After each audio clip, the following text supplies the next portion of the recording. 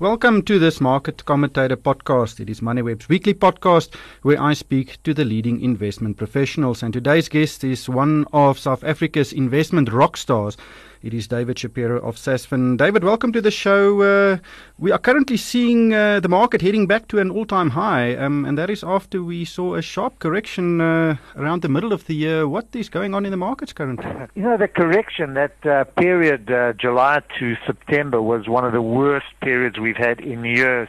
And that was driven by fears about the Chinese economy.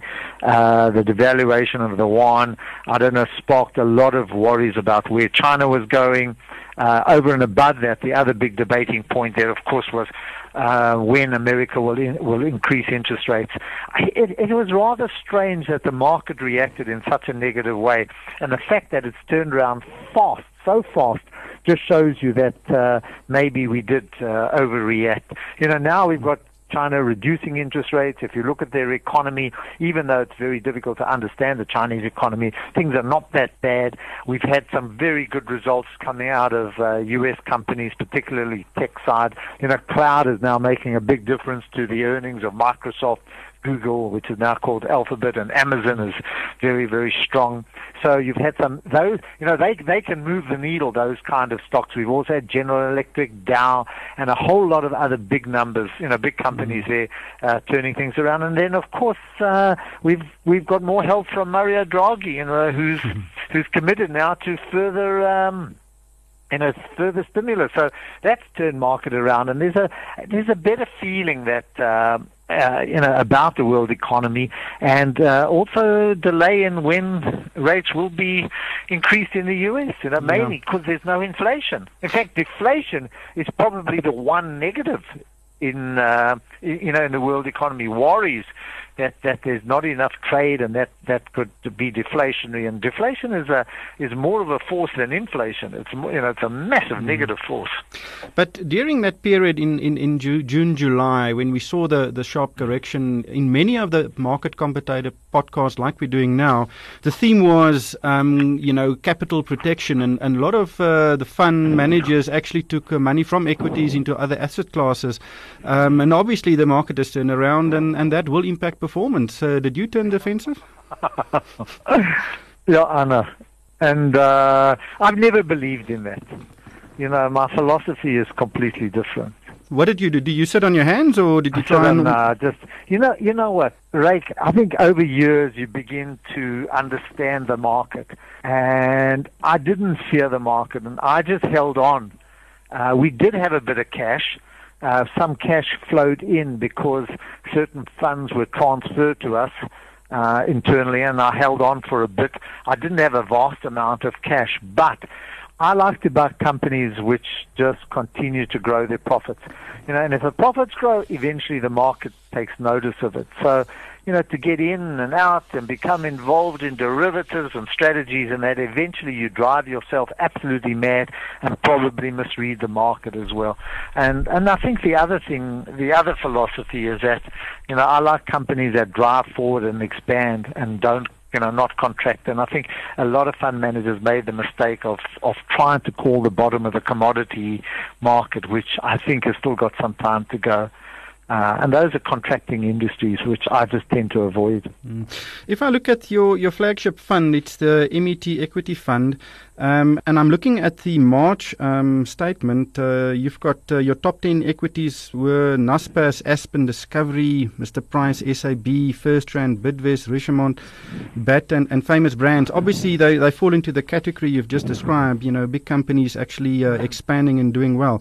But when I look at your September statement, or your fund update, I see two DBX tracker funds in there, the MSCI USA one and the Eurostoxx 50. Why did you go into those funds? In fact, they've always been there. They might not have made the top 10 because I only have about 20 stocks there. But it's not a big fund. Ours is not massive. And therefore, it was my way of taking money offshore and backing those markets rather than ours. Rather than our market. So I'm very tight here. And, from that point of view, if I could have, I would have probably taken the money offshore and bought a selection of equities there. But it's been very, very useful, and it's been very successful. And it's a message to locals, to local investors. You can do pretty well out of these trackers. I probably prefer the US and Euro above the UK, mainly because I think the UK is very heavily tilted towards almost like the JSE, resources and energy, whereas the US and European markets are much more productive type, consumer-led markets. In the US it's tech. So those would be my choices. But we've done all right. We've done very well out of those. Yeah, the top holding is Naspers, which I think we talk about a lot. It's a fantastic share and it has performed phenomenally. But SAB Miller is your third biggest holding. You must smile because there's been a massive spike in that share. What will the impact be on the whole fund? Well, the issue is that if we do get money, what do we do with the money? But Rake, I've always kept it tight. So, as I say, 20-odd shares, each of around about 5% or somewhere around about that. So we've never gone beyond that. I've never tried to weight them. I've just said if I'm buying them, then I must buy them. I don't favor some more than the others. And when we drop one, or if we want to include one, then we have to drop one as well. So I'm very happy that we held on to breweries. I know, I think I held on largely because there was nowhere else to go as well. I've always liked the business. I've always liked the way that it's been run. And I understood that there was a lot of premium built into it, and that it didn't really justify the kind of, the metrics that it was trading at, or certainly the multiples. But in the long run, we've done very well out of that, and very well out of British American Tobacco as well. And I see Naspers today, as we talk, is heading, even further higher in that. And I think this is a company that's going to keep running. So even at these levels, I'm quite happy with where we are. The one thing there from March, Rick, I did sell Mr. Price. When their trading statement came out, I was a little concerned about it. That maybe they're getting things wrong there, and it was a bit stretched, and I'm very concerned about the local consumer as well. So we did switch out of Mr. Price. But Famous Brands, on the other hand, I like, because that's more a manufacturer than a retailer, and they've done phenomenally well. Yeah. Just your fund is going to be 10 years old at the end of this month. If I invested 1,000 rand in 2005, what would I have today? I'm trying to work out what I don't know what the price is. You've probably trebled your money, but believe me, you went through some. When we started that fund, I started in 2005 really to invest in infrastructural development and that side of the market. But as things changed, after 2010, we had to change the whole direction of the business. As the local economy disappointed and let us down. I didn't find the options there as well. So we've changed the character of it from 2005 to 10. We went through, after 2008, 2009 was a very, very tough period. So I think the major growth has been since from about over the last 5 or 6 years. I think probably an average of around about 16%. I don't know what it is per annum. So it's that, and there's been no rocket science. I mean, if you look at the quality of the companies, there's nothing exceptional there other than, they're all top companies. I think where we've been lucky is what we've avoided rather than what we've held on to. Yeah. One thing that never is clear to me when you look at funds is the risk profile. Many investors compare an actively managed fund like this with a tracker fund, an ALSI 40. But sometimes if you do not achieve the same return as the ALSI or the top 40 fund from Satrix, there was significantly less risk. How do you manage that risk profile? Is it really relevant to communicate that? Yeah, look, number one, we look at the quality of the companies. And I think understanding the quality of companies probably comes with experience. I think it's the one thing where experience stands above. I think that's where the grey hair helps, right? You've been around, so you understand what a good company is and what a bad company is. I don't think it takes rocket science. You don't need a CFA to do that. You don't need spreadsheets.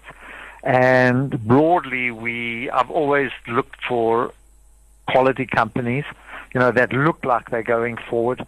And the other thing is that I look for liquidity. So if you wanted to liquidate the fund today, I could do it. You know, if you said to me, sell the fund today, I could do it in literally a day. And for me, that's a very important element of where we are.